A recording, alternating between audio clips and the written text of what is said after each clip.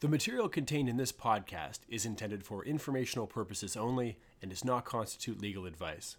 You should not act or fail to act on anything based on any of the material contained herein without first consulting with a lawyer.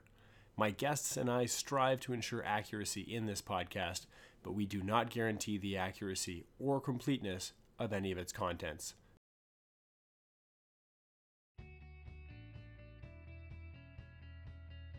Welcome to Food Court, a podcast exploring issues in food and law. I'm your host, Glenford Jameson. I'm a food lawyer in Toronto, and I run GS Jameson & Company, a law firm that services clients in the food sector, including not-for-profits, charities, startups, and small and medium-sized enterprises. So what is Food Court? Well, on this podcast, I'll be speaking with colleagues and professionals about what they do, about how food affects our lives, about food law and policy, and about virtually anything from agricultural production to novel foods to nutrition and digestion. I hope you find the contents of this podcast as interesting as I do, and I welcome you to join in our conversation, where I can be found as @GSJameson on Twitter or Instagram, or on our website at food.gsjameson.com. Lastly, I ask that you remember that nothing here is meant to be considered legal advice. Thanks for listening.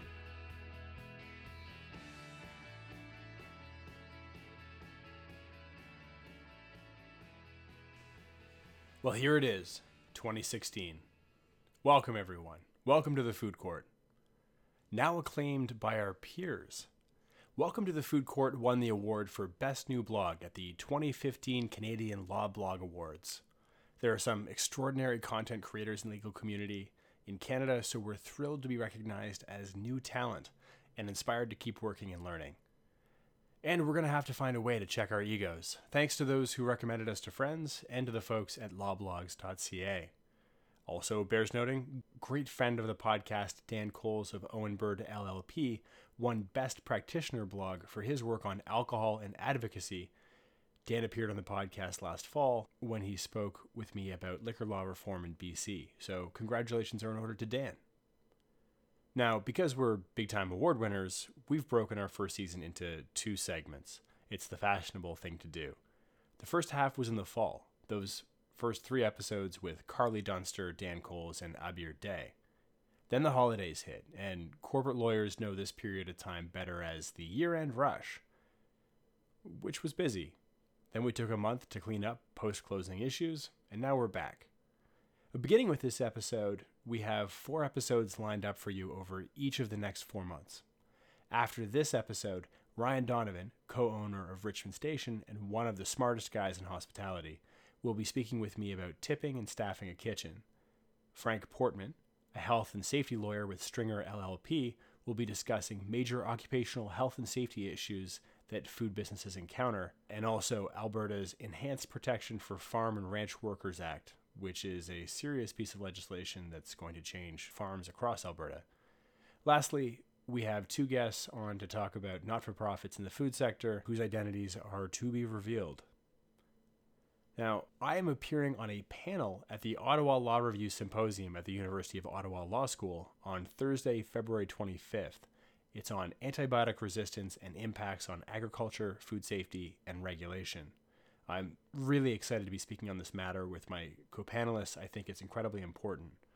Now, the symposium is open to academics, the bench, legal medical practitioners, students, policymakers, and the public. So if you're in the area, definitely come check it out. The keynote speaker is Stephen Hoffman. He's a director of the Global Strategy Lab at Ottawa Law. He's an incredible young scholar on global health issues and is an exceptional human being generally. So definitely, if you can, join me on the 25th at Ottawa Law. It should be very interesting. But now on to this podcast. Jamie Baxter is joining me today. He's a professor at the Schulich School of Law at Dalhousie University in Halifax, Nova Scotia. He and I met up last fall and then got to working together after I spoke at Schulich Law on the practice of food law with fellow food lawyer Dan Kutcher, from which I'm going to post a segment of my talk there as bonus content following this episode. To the substance of this podcast, Jamie noticed that students are asking questions about non-traditional ways of looking at the practice of law, both substantively and how their practice may align with their personal values. Climate law, entertainment law, elder law, and food law are examples of that. Now, Jamie is a former economist with origins on a small family hog farm in rural Ontario. So he's focused his research on land use and property law. He's written on issues relating to the limited transitional tools available for family farmers, for example, who'd wish to find someone to continue their farming when their kids aren't interested in taking on that family farm. He's spending time talking about what I consider food law problems, thinking about agricultural and land use laws as connecting to larger food-related issues of access, trade, food security, justice, and health and safety. As luck would have it, food law also happens to be one of the areas that was of interest to both his students and to Jamie's personal research interests. So Jamie's keen on this topic. Now, we recorded this episode to talk abstractly about legal education and where food law might fit.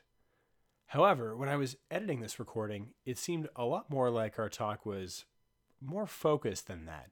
In a way, it sounds like we're conspiring to create a food law institute or journal or clinic or program at a law school in Canada. Because currently none exist. That's right, none. In Europe, they've been at this for 50 years. In the US, they've been at food law and policy for 10 or 15. Harvard, UCLA, Michigan State, Iowa, Vermont, Arkansas. Nice work, good journals, conferences, institutes, research fellows, a living tree of academic writing and knowledge. And that's important because it bears fruit in better consulted laws, a more able bench and bar. Ultimately, it results in better food systems for citizens. And that's really important. So give this a listen and let us know what you think. Maybe you could be part of something new in legal education in Canada. Jamie joined me from his office in Halifax in January. I think the origin story is super neat, right? So you growing up on a farm in Ontario with sort of maybe I'm picturing back to the lander parents, and then growing up, and I presume maybe skateboarding a little bit on a countryside road is super entertaining to me. And it fits into your narrative here. What we're talking about today is pretty neat because it's this wonderful mix of law, economics, land use planning. And there are three subject areas that have slowly been unbundled to the detriment of all, I think. And so growing up in Tillsonburg, what was that like for you? What did you see, and how have you used that in your study? Part of it is the trajectory that my my own family kind of took, and the struggles that they had with issues of maintaining scale, for example, in the production of for them they were hog farmers, trying to kind of keep in tune with a relatively small scale operation, but still making a go of it in terms of the business enterprise, and then eventually finding out that was largely unsustainable. They couldn't find a good way to maintain that those kind of balances, and so they kind of got out of that game and went I think back to a different sort of model, producing vegetables, having a small B&B, trying to find ways to manage their land and their kind of conservation space in a way that made sense to them and was integrated into communities. So I think that's really been a big influence, certainly for me, just seeing how they've attempted to navigate all of those, different kind of pressures on the production side, and then to some extent, their kind of struggles with law and all that, right? How to make some pretty, mundane things like local land use regulations around multiple residences work for their visions of shared space. I think it carried with that a lot, and a lot of that, kind of informs what I've become interested in as a researcher or as a legal scholar. One of your papers that I've read that I thought was really neat, and it sort of expanded in a lot of ways, when I think about a food law problem, is your University of Maine paper on succession planning in farms. And it seems to me, given what you just said, it must have come from a very personal place. There are just virtually no tools other than traditional ones to move the small family farm forward to a next generation, and so we see more consolidation. Yeah, this is a problem I kind of come back to at various kind of points or angles, and I'm just starting into a bit of a new phase on thinking through the kind of more this basic problem right now, but the whole idea of this massive transition, right, that's kind of coming on the horizon between kind of an aging farming production side population But then along with that, the kind of breakdown of the conventional family farm, right? And so where is that land going to go?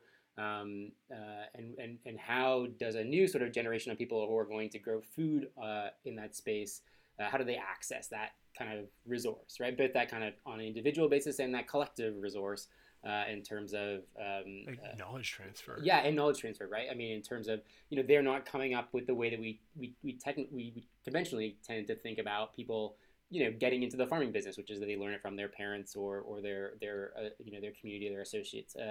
Now people are going more through formal training programs, and I think that is great. I mean, there's a lot of attempt to kind of, in some sense, formalize or codify some aspects of the knowledge that we've had for a long time that sometimes they find difficult to transition between users and farmers. And so I think a lot of that work actually is a very positive side of the kind of flip to a new generation. But we're still kind of stuck, I think, a little bit with this conundrum of how to transfer these resources on both sides, right? Because you want this new generation to have access.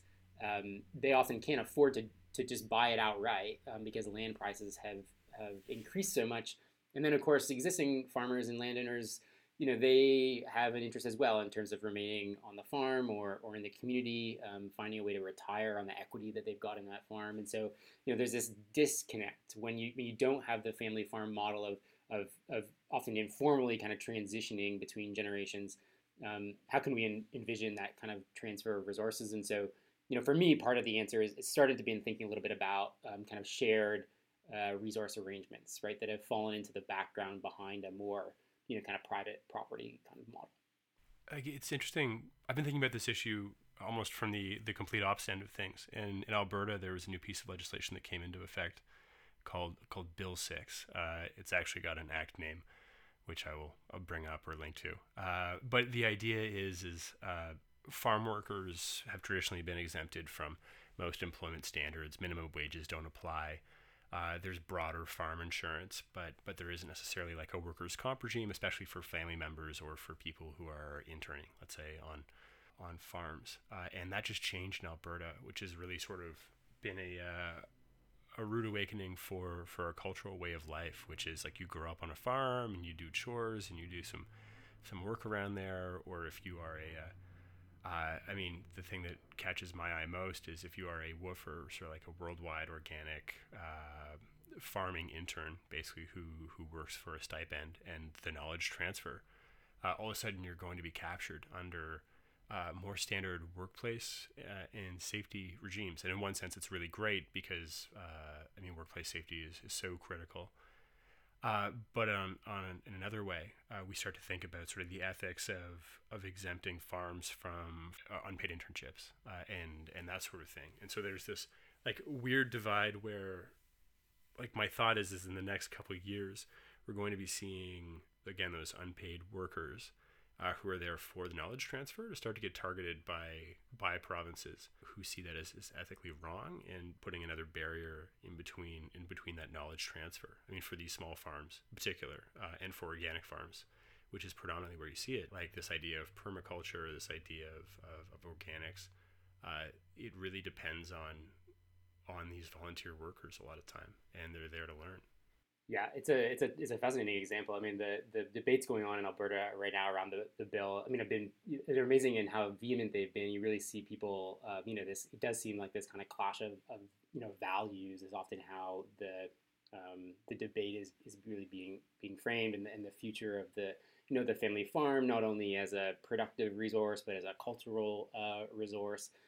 For me, I think it's another example of, in some sense, this broader phenomenon of the clash or the confrontation of kind of formal law in a realm of kind of social and economic life. It's largely being governed, I think, a lot by kind of informality, informal norms, family and community norms, and so the attempt to apply workplace safety legislation to family farms obviously disrupts a lot of the kind of workplace structure or employment structure of the farm, and people are really kind of struggling to figure out how they can kind of, how law can come into the kind of family farm, or the family farm can kind of come to law in a way that isn't totally disruptive or causes all of this dissonance. And I think I think this is plays itself out in all of these different sorts of ways, right?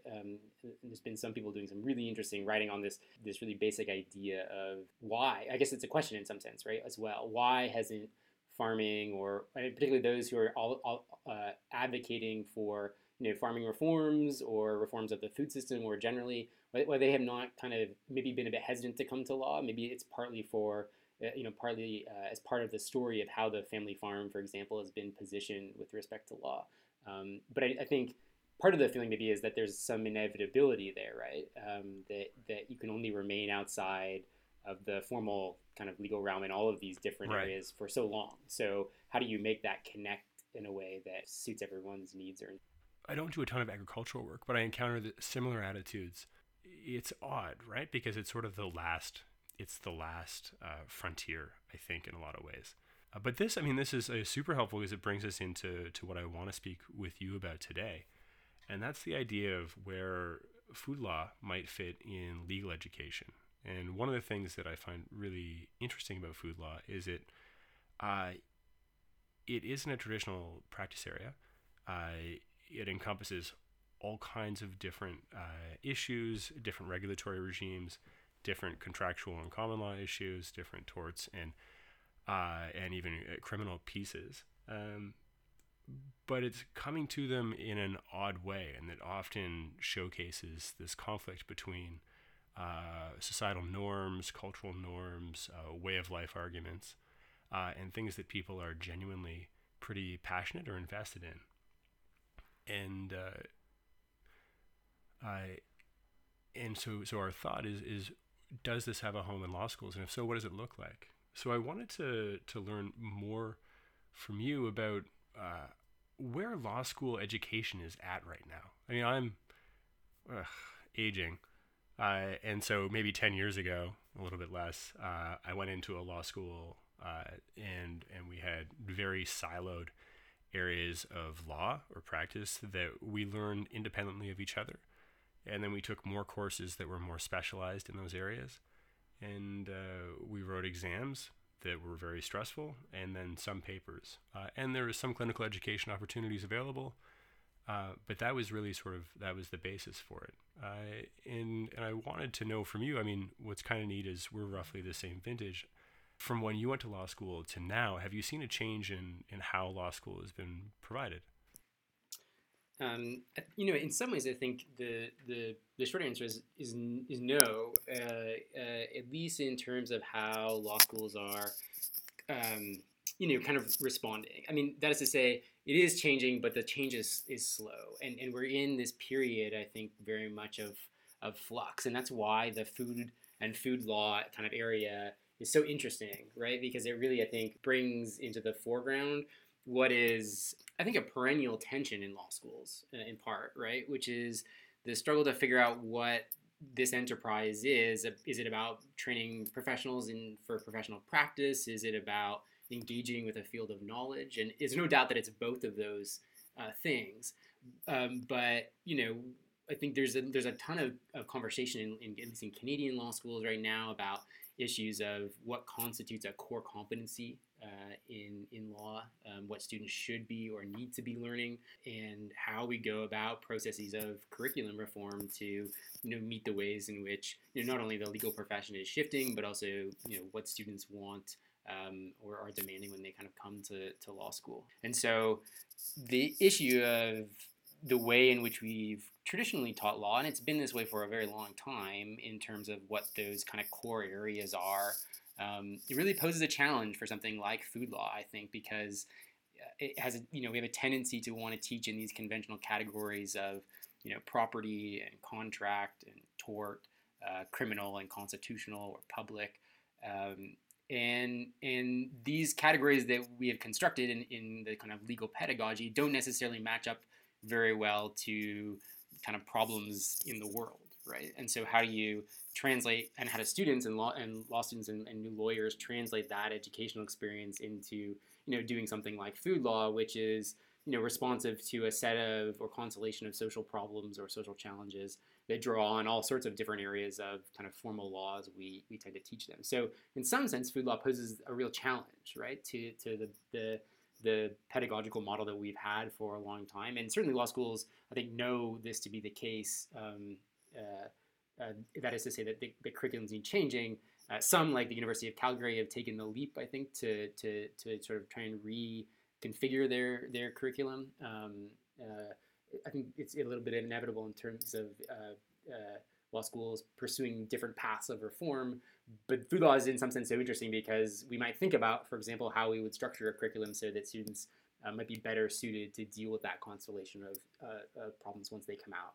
So, I mean, food law, I think, makes me a better practitioner because it forces me to, in your words, to really sort of search out the constellation of issues that come up when a client brings a problem to me. It's usually got more facets than what has been described. What it forces me to do is, like, I usually describe it as sort of like there's a rich ecology of those different silos sort of expose themselves when I look at those problems. So I find it like really, really rich as an area for study. And I find one of the things that I do, well, I mean, for me, and I'm definitely not complaining because things have worked out okay, I think, but I didn't have the opportunity to study food law, or didn't really have an opportunity to study food law.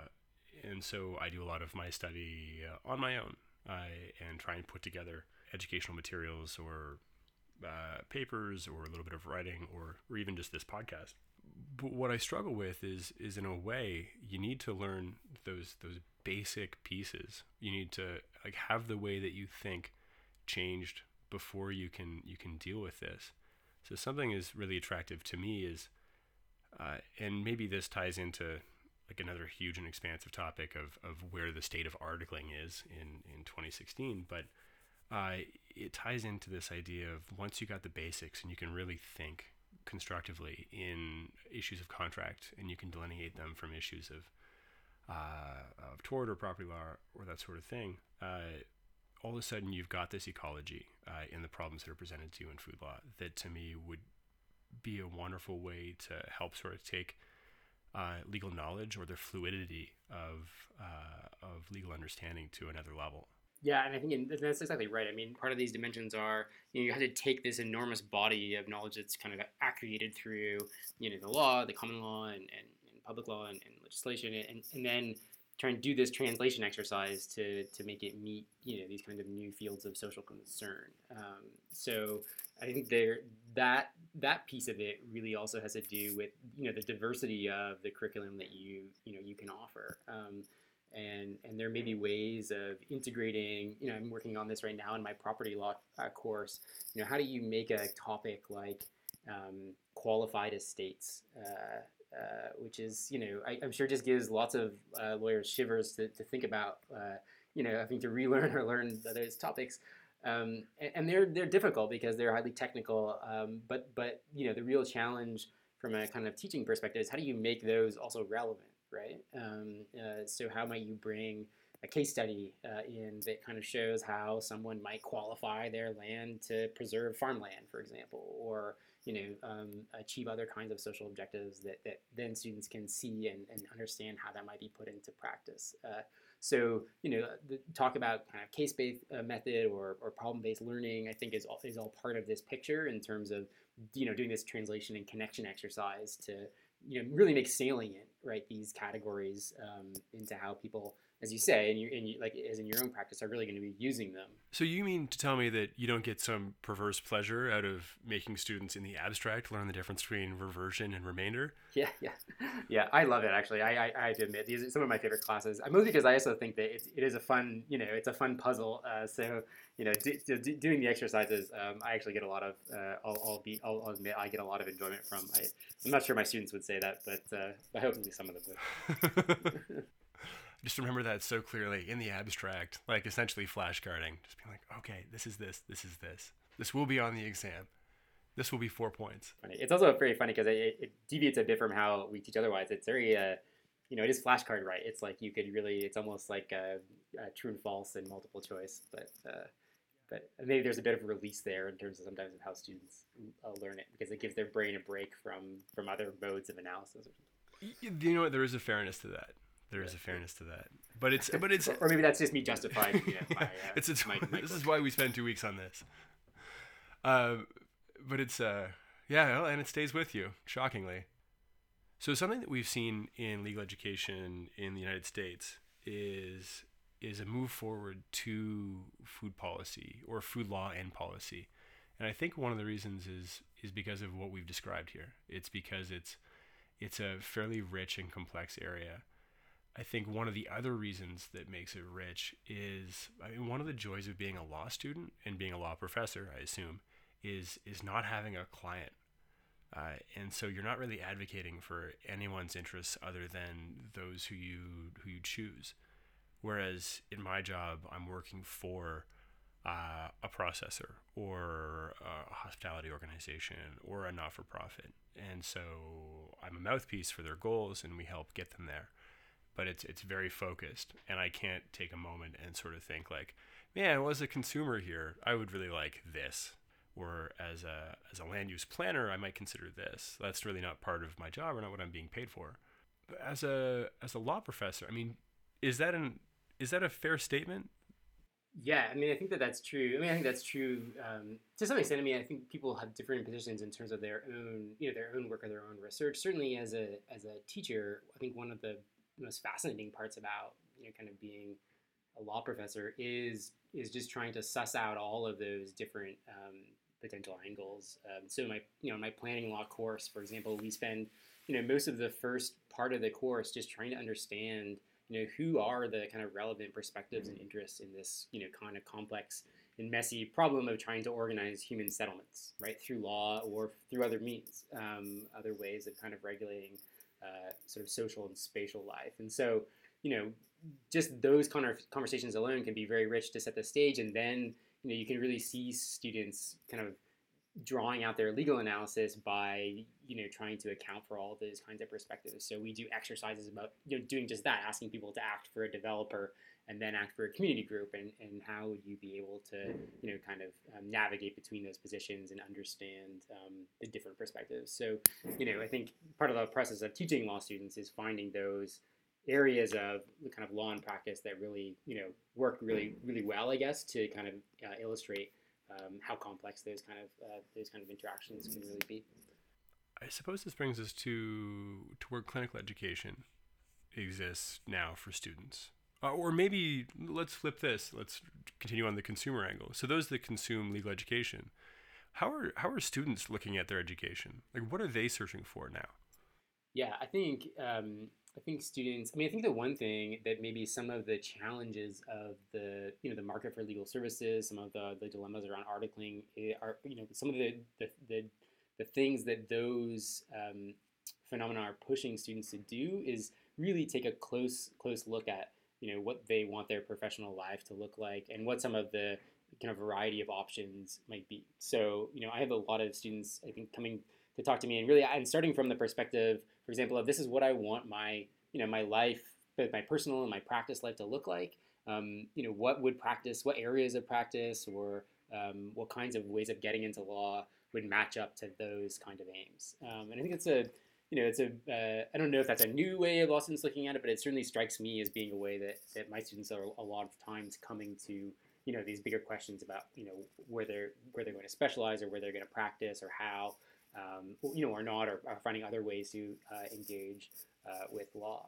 So we can have conversations around food law there as just an example, because people, I think, it's a nice, people are coming with an interest in that field in various ways, and then they can start to talk about how they might want to kind of shape legal practice to kind of engage with those different dimensions. So certainly that seems to me to be a trend, and a way, and going back to our kind of theme about translating these conventional legal categories into practice, I think it's the exercise of going out and looking at the kinds of concerns that people have, the kinds of personal values that they hold, and then kind of tracing backwards into the legal curriculum, or into law school, or into law more generally, what kind of tools they might ultimately bring out.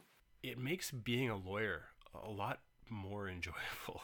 I remember so clearly in articling, working until like 4 a.m, and we were working on a carpet matting company buying another carpet matting company, and I was just looking at my computer thinking like, I should be sleeping. This is this is important, but I don't know how important this really is. And maybe that reflects what you're seeing in your students.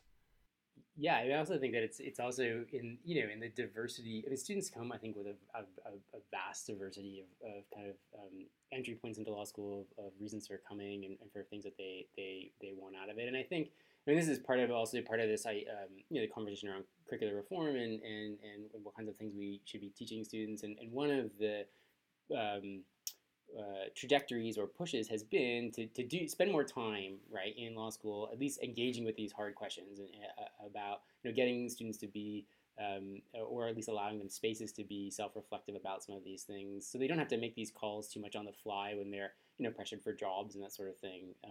My expectation was that students will come out on all range, all parts of the kind of continuum on this sort of thing. And yeah, I think that that's a good thing in the sense that especially in the employment situation now with law and lawyers, it's not necessarily a question um, that there isn't space for everyone to do their thing in law. I guess as I see it, right? That people can find their own kind of their own modes of practice, and for those that want to kind of specially craft their practice to really align with other aspects of their life or particular sort of aspirations that they have or social ends, then I think there certainly is lots of space for that. And then for those who want a different role for their professional life or their practice, then that's that's acceptable too. I think the trick is trying to kind of suss out what those options really look like, right?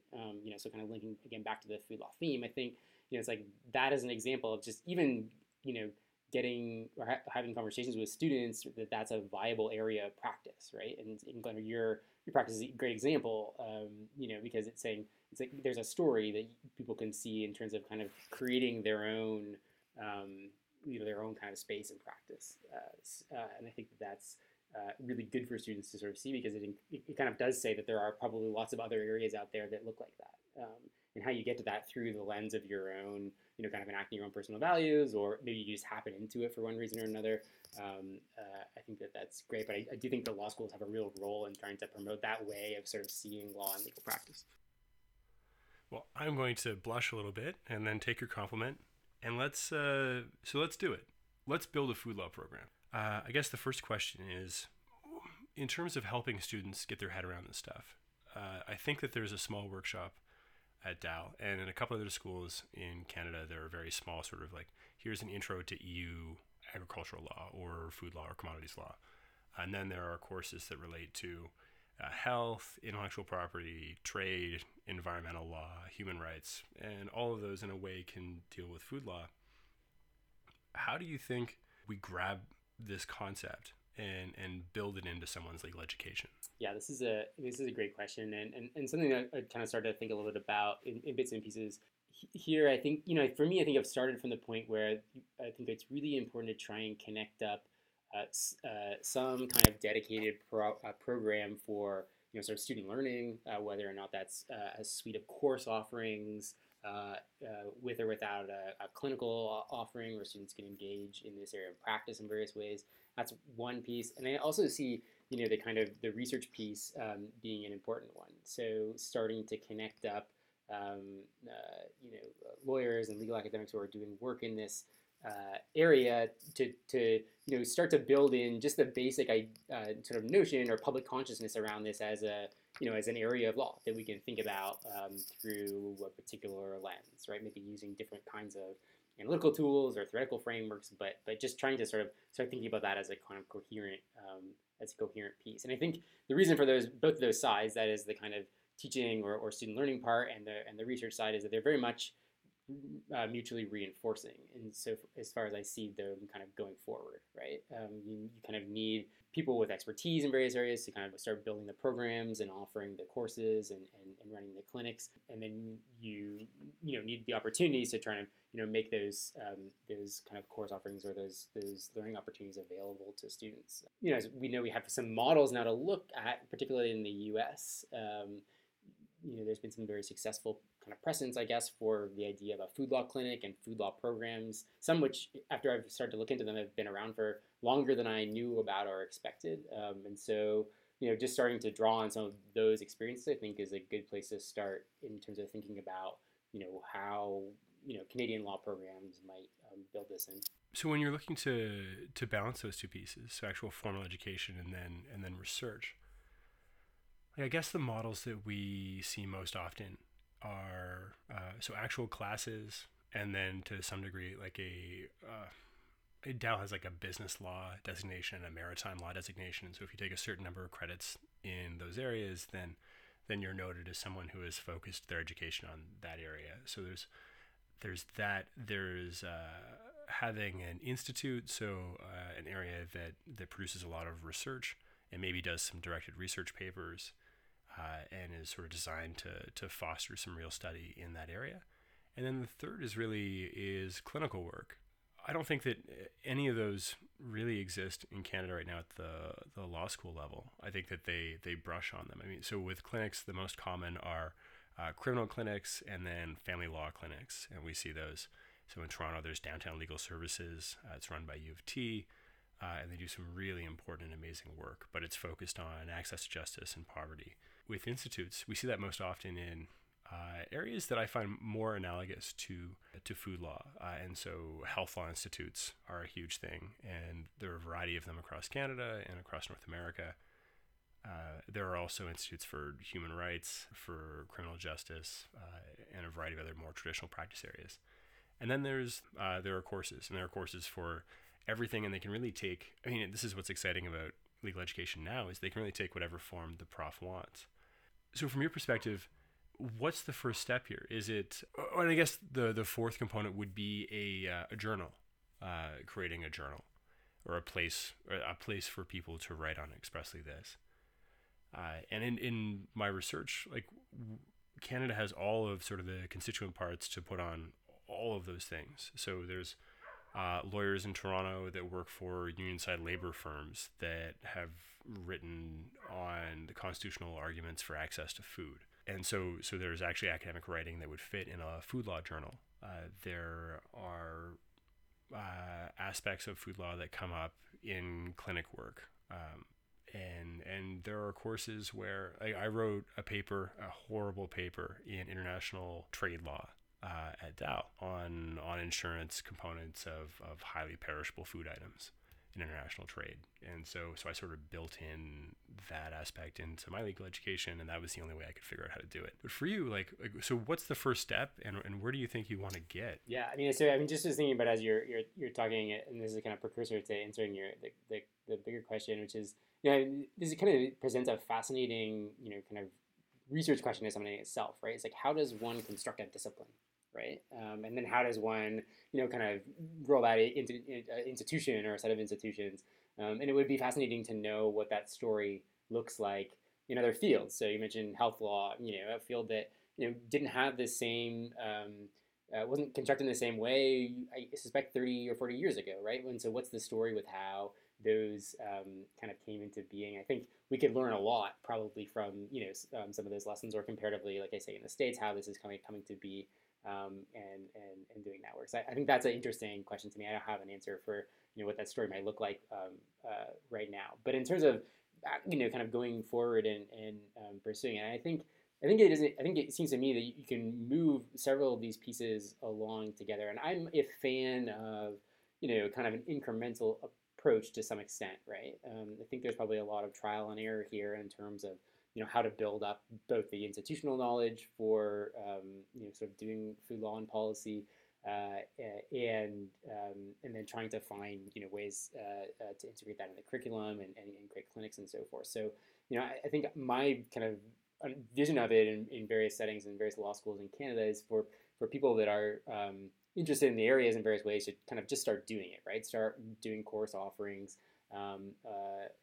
perhaps in the absence of formal clinic structures, to have to grow some student placements, and do so in a responsive way, right? I mean, I think partly what makes food law interesting is that it tends to be at least parts of it tend to be fairly local in part, right? At least some of the research questions I'm particularly interested in are kind of locally set. So for example, there are things out, kind of needs out there that can be responded to, I think, immediately. So I'll just give you an example from some of the agriculture work I do. This issue around the transition between, generations of farms and access for new farmers. I understand from talking to people in doing work in the area that there's a real need for legal expertise here. That is to say, to design succession plans or shared resource arrangements, ways to share farmland resources or farm collectively, or find legal models that work for particular contexts. There's a real need in a pretty concrete problem, and shaping a kind of a clinical offering or a placement or a set of research projects around that students could then be involved in. It seems to me to be a very productive way to kind of go about doing it, and then potentially to grow from there. That would kind of give the project some rootedness, and right. And I guess also the other side of that would be that it also potentially gives it some kind of path dependency, and I don't know if that's good or bad. I mean, there are questions about where you might start from in terms of kind of grounding food law, what different disciplines you might draw from that exist already, and probably how you go about doing that has a lot to say with where you kind of end up. And again, I think hopefully the hope is, I guess, that different law faculties will become interested in this and you get a range, right? I think that's what you do see in the U.S. For example, you see a range of kind of food programs and clinics and law schools that come from sort of agricultural roots. So Arkansas, Iowa, Vermont have these these programs that I think are steeped in this kind of production side, and then you have others that kind of come from the health side, for example. So that again is kind of interesting to see where these kind of end up and what they're drawing on, and they're often located within larger entities that deal with health law or agricultural law or something. Absolutely. Well, I mean, Harvard's the Harvard or Resnick or UCLA are sort of the great examples of health law institutes that have built food law policy issues into them and built those sort of programs. What's fascinating, so even just to bring that up is amazing, right? Because it's across the U.S., like both examples that you've given are great. The health law example is the one that I refer to frequently when trying to explain to lawyers that don't know what a food law lawyer is, to give them some context. And so I think that's spot on.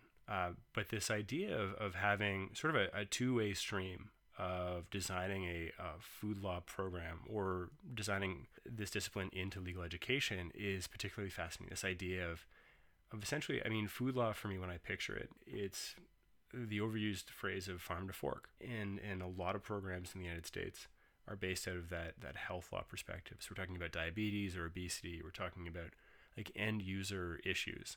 And then they're approaching food law problems from that end user piece. Whereas programs like Arkansas or Wisconsin or Iowa, Vermont, like they're coming at it from the exact opposite angle. So they're looking at things that maybe they're trying to bring together land use planning and agricultural production again, or they're talking about tackling those same health law issues, but with a keen acknowledgement of the role of the farmer agricultural food production. They come to similar answers sometimes. They come to very different answers at other times, and that is just this wonderfully rich aspect of this study that should be terribly interesting for someone who wants to engage in both sort of an academic look at law or legal frameworks, and also at outcomes for various stakeholders along that path. Yeah, I mean, I also think that there's, I think the other piece of that is there's probably other routings that maybe are also available too, right? I mean, I think things like rooting in issues of trade law, for example, right? Coming at from there would be maybe from a more of an internationalist angle. There are all these different potential entry points that we could maybe think about as ways to kind of ground this kind of move into, or this kind of construction of this new this discipline in Canada. I think the pluralism of it is partly what makes it exciting, and of course, then there's also kind of practical institutional considerations about already where there are sort of centers of expertise, whether or not it would make sense to build on those and build out. I think we've seen some of that kind of comparatively. Whether or not there's challenges there in terms of trying to carve out, whether or not there's about kind of carving out space for this as a program versus kind of building in. I think these are all kind of, I expect, would be challenges in trying to in trying to find ways to kind of make this idea real. But I do, I mean, I think the real strength of it is all of these connections, right? I think it's a fairly small move to try and find institutional homes for this or intellectual homes for these kinds of ideas. And I think it's also exciting in the perspective of a growing, it seems to me, consciousness from the bar, right? In that as a project, and then law schools kind of connecting to that and being responsive to what's happening. Right. Well, I mean, it all points to, like, from a student's perspective, it's the opportunity to sort of demonstrate legal and policy skills. Often I find what's neat in food is there's no clear place for a lot of governmental actors to turn to get advice on certain things. And so in terms of being able to advise or find projects to do, I think that there is an amazing resource for academics and students alike to really have an opportunity to do some meaningful work where there aren't already 10 different faculties that are highly attuned to these issues and have very clear positions staked out. Yeah, I think that's absolutely true. I think that also reflects, to my mind, what students are really particularly interested in this field and connected fields is any opportunity to be able to engage in that kind of policy work or institutional design or analysis. That I think those opportunities, students are often looking for those as ways to again kind of suss out what the potential options would be for putting their kind of their legal education into practice. And so things like working for food policy councils or government or working on these basic policy issues. That in itself, I think, is just as a kind of point of focus for student kind of thought and activity. It does open up a whole bunch of novel areas. And like you say, I think I get the sense that there's a real demand for thinking about this and for the the particular expertise that lawyers can kind of bring to those domains. It's going to enrich our food laws. It's the craziest thing. People care about where their food is coming from, and that was extinguished for like 60 years. It's just shocking to me. Yeah, I mean, it's a great. I mean, the thing that makes it so interesting is it in some sense it's very familiar to everyone. Any of these areas I think of life that really engage such questions of basic values always kind of create such interesting fodder for for work, whether or not that's through legal means and policy. I've often find, at least in the bit of ways that I've already found to integrate, for example, in the curriculum, the students always have something to say, right? It's always something that elicits ideas and opinions about kind of what's happening. And so, if people have entry points into that through, kind of more formal means, I think it's great. The other thing I was just thinking about when you were talking is the kind of interdisciplinarity, right? I mean, I think there's also lots of great points to think about where law schools are situated with respect to other faculties and universities and being able to and to kind of draw on those. Law schools, I think, when they do it well, do a particularly good job of drawing up those kind of interdisciplinary connections. And it seems to me that food law also presents lots of opportunities. Right. Well, I mean, so for example, you have a background at the University of Guelph, right? So when you're encountering or contemplating an issue in agricultural production, for example, which is a specialty of Guelph's, presumably you're able to tap people there and ask them their perspective on certain issues, right? Yeah, absolutely. And the conversations I've had already, some of the folks have, kind of brought up some interesting entry points into this in terms of where, lawyers and law schools might kind of play a part in, what is the broader kind of landscape of people who are working on food policy and kind of food issues. And one of the needs, for example, that I sometimes hear people articulate is this, what is, I think, often this particular skill of lawyers and being able to take and synthesize a lot of the work that is done, whether or not you're a land use economist or whether or not you're a political scientist studying this from a policy angle, and then translate that back into kind of legal change, right? There does seem to be an existing gap in that piece of the puzzle, right, around food systems reform or food policy reform. So maybe that's just also part of the broader demand that, in particular, that lawyers or legal thinkers can really kind of fill. I guess my last question for you is what do you think being a student at a food policy clinic, so clinical education based program, what would that look like? If you were to sort of close your eyes and picture it, this is a tough question to respond to, but what would you be working on? I mean, it's so expansive. So let's say it's out of Dal, and you sign up for it. It's for a semester. What do you think that student is doing? Yeah, it's a good question. I think I mean, I also think I'm a fan of these kind of these kind of spiral curricular models. That is to say, I think the ideal, right, is if you're coming in, particularly a student with an interest or a growing interest in this kind of area, that you kind of start early and often, right? So you've got some opportunity to get engaged. First years of law school are always full with other things, but so one element that I see of this is a really vibrant, kind of student community around these issues. And again, I think opportunities to connect up to, kind of what's happening locally.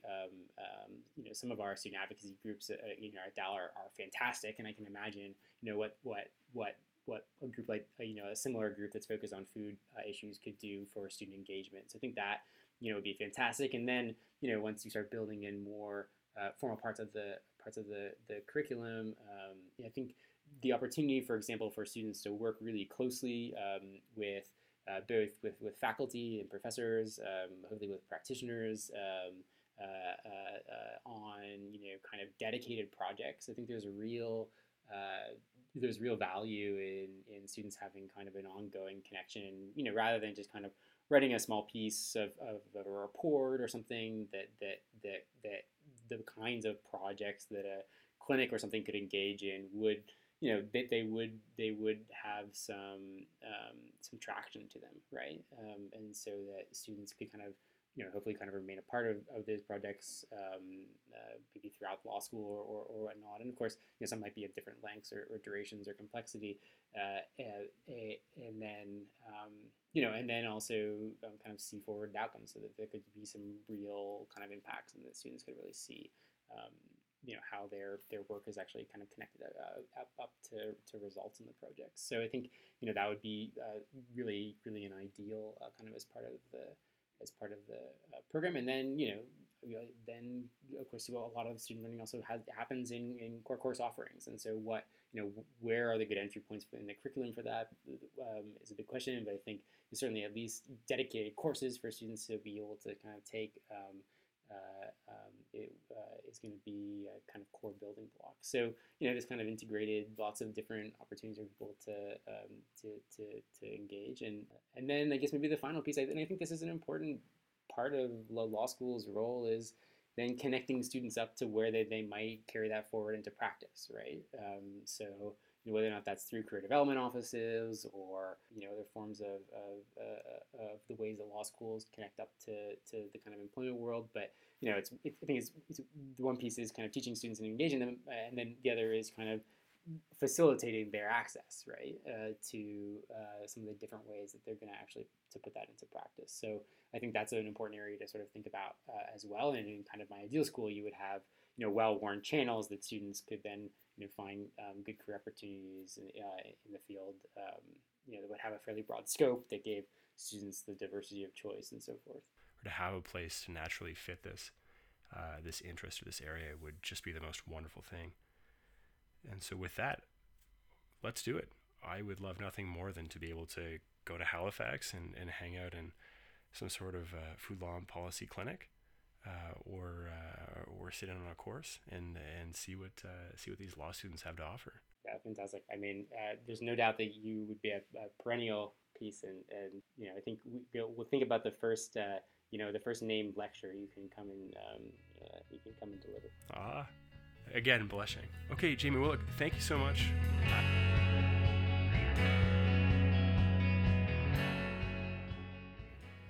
Jamie Baxter is a law professor at the Schulich School of Law at Dalhousie University in Halifax, Nova Scotia. Following this podcast is a bonus content episode, including a short excerpt from my talk at the Schulich School of Law last fall. It's my argument for food policy and food law being included in legal education in law schools in Canada. Thanks for listening, and as always, thanks to Shane McPherson for the lovely music.